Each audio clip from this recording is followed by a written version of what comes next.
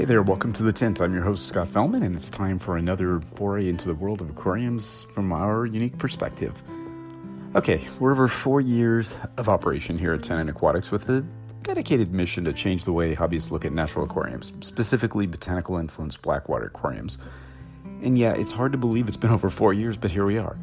Now, even though we've been playing with this stuff commercially for that time, and as hobbyists, I've been dabbling, or as a hobbyist, I should say, I've been dabbling with this stuff for around 16 years or so. And the hobby itself has been doing blackwater tanks for many, many years.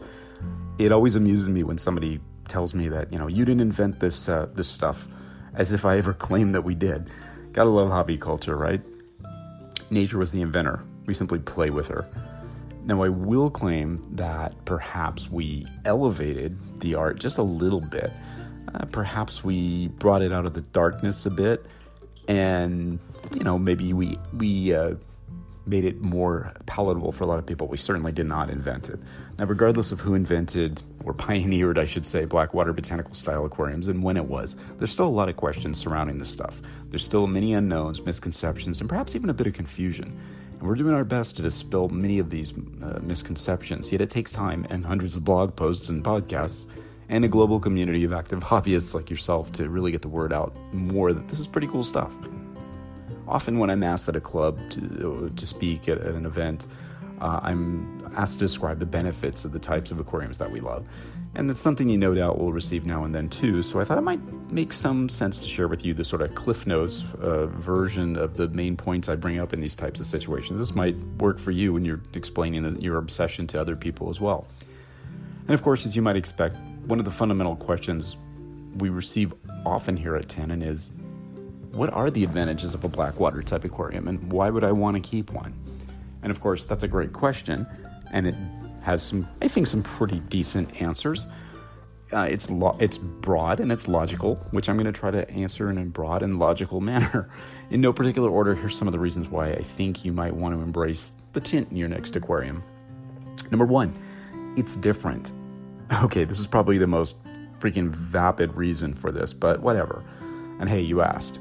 Well, look at it from this standpoint. Anyone can set up a planted aquarium with clear water, colorful fishes, and natural gravel or sand.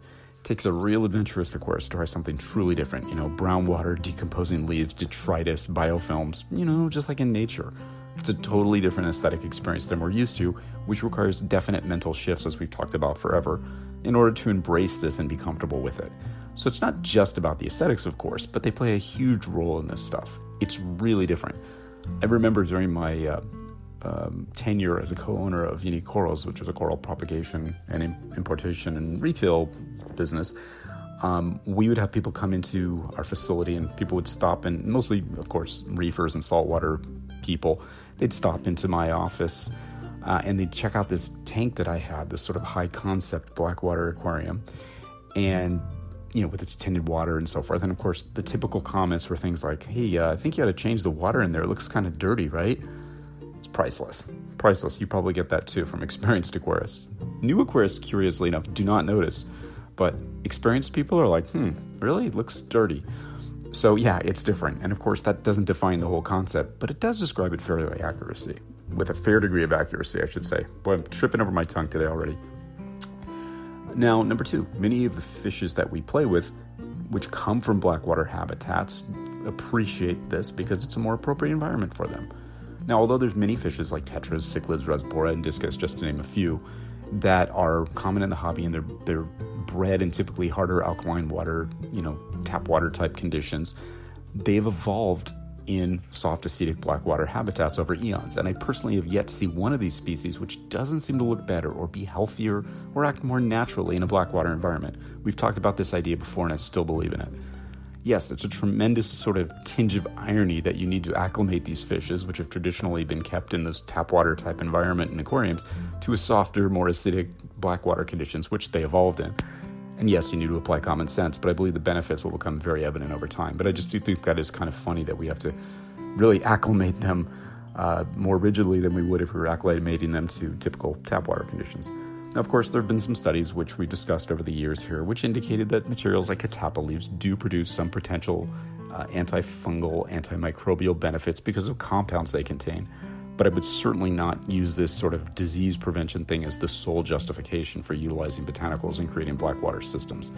Rather, I'd make the argument that when you couple it with good overall husbandry, a well-managed blackwater aquarium can provide an environment that's more consistent with that which many of the fishes we keep have evolved in over eons to live in. And this is generally a healthy way to keep them in captivity. The humic substances and other compounds that they release are thought by scientists to be essential for the health of many fishes. And in blackwater aquariums, there's significant concentration of these compounds present at all times. So, our blackwater botanical style aquarium can't be called the best option for many fishes, just a really good one, and I think one worth investigating more. Number 3, a planted blackwater aquarium. This is something people ask about a lot. That environment embraces completely different elements than the traditional aquarium does. Or traditional planted aquarium, I should say. And, we get a lot of interest from hardcore planted aquarium enthusiasts. And over the past year, planted blackwater aquariums are starting to become a real thing, and I think that's great. We're seeing more and more amazing planted blackwater aquariums, ranging from real artistic aquariums to biotope style aquariums. Obviously, our style is a little bit different than the typical type of system that we maintain plants under. Yeah, you're not able to maintain every single plant out there. There are some factors, including light penetration, pH, etc., which we've talked about before and we'll talk about again, that can limit some of those species. But, the usual suspects like the Cephalandra, Cryptocarine, and various sword plants are only a few of the many, many plants that could actually live and indeed thrive under blackwater conditions. Again, we'll be talking about this stuff more in coming months. I think we're going to really work on that and get people thinking about planted blackwater aquariums more.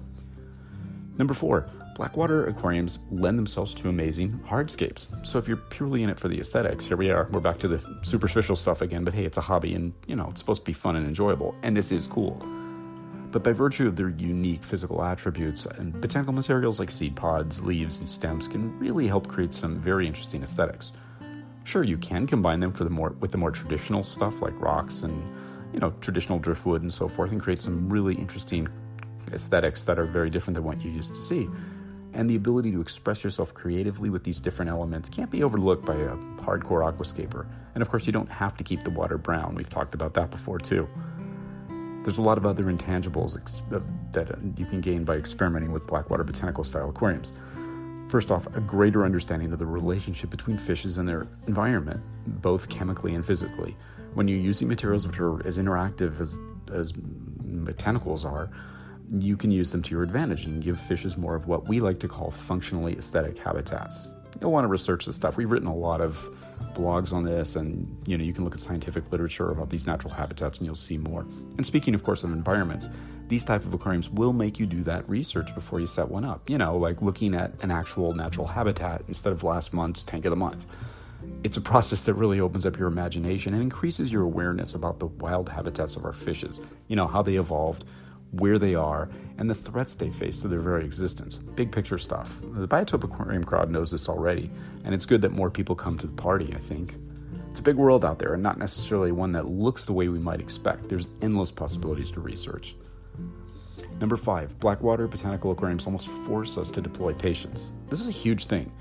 Good stuff in aquariums never happens quickly, especially in our botanical influenced systems where the seed pods, leaves, and other materials break down over time.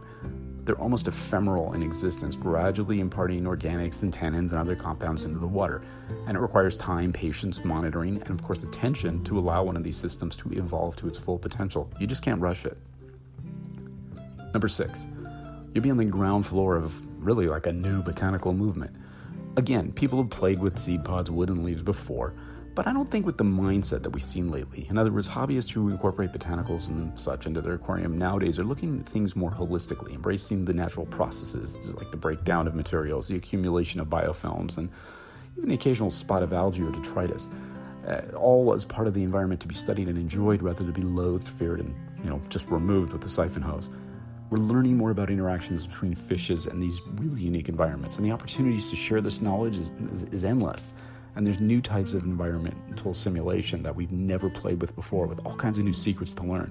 I could probably go on for hours, talking about the key takeaways from blackwater botanical style aquariums and the more natural aquariums in general. However, I think the benefits can best be understood by simply creating one and enjoying it, learning from nature in an unedited manner, watching it evolve as it's done for eons without overextending our management-based, hobby standard purity of aesthetics.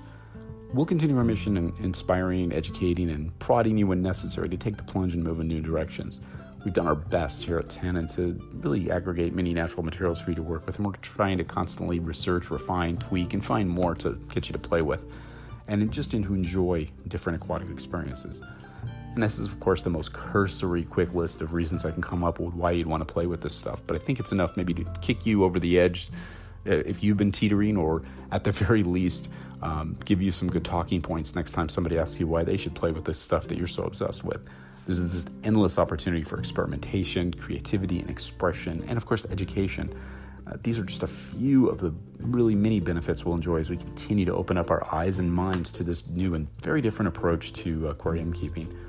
I hope you join us. If you haven't already, I hope you join us, and I hope you build a number of tanks that play with these different ideas, because the more you do, the more you'll get it. Stay inspired, stay creative, stay open-minded, stay diligent, stay patient, stay excited, and always stay wet. Until next time, this is Scott Fellman from Tannin Aquatics. Thanks very much for joining us. I look forward to seeing you on the next installment of The Tint.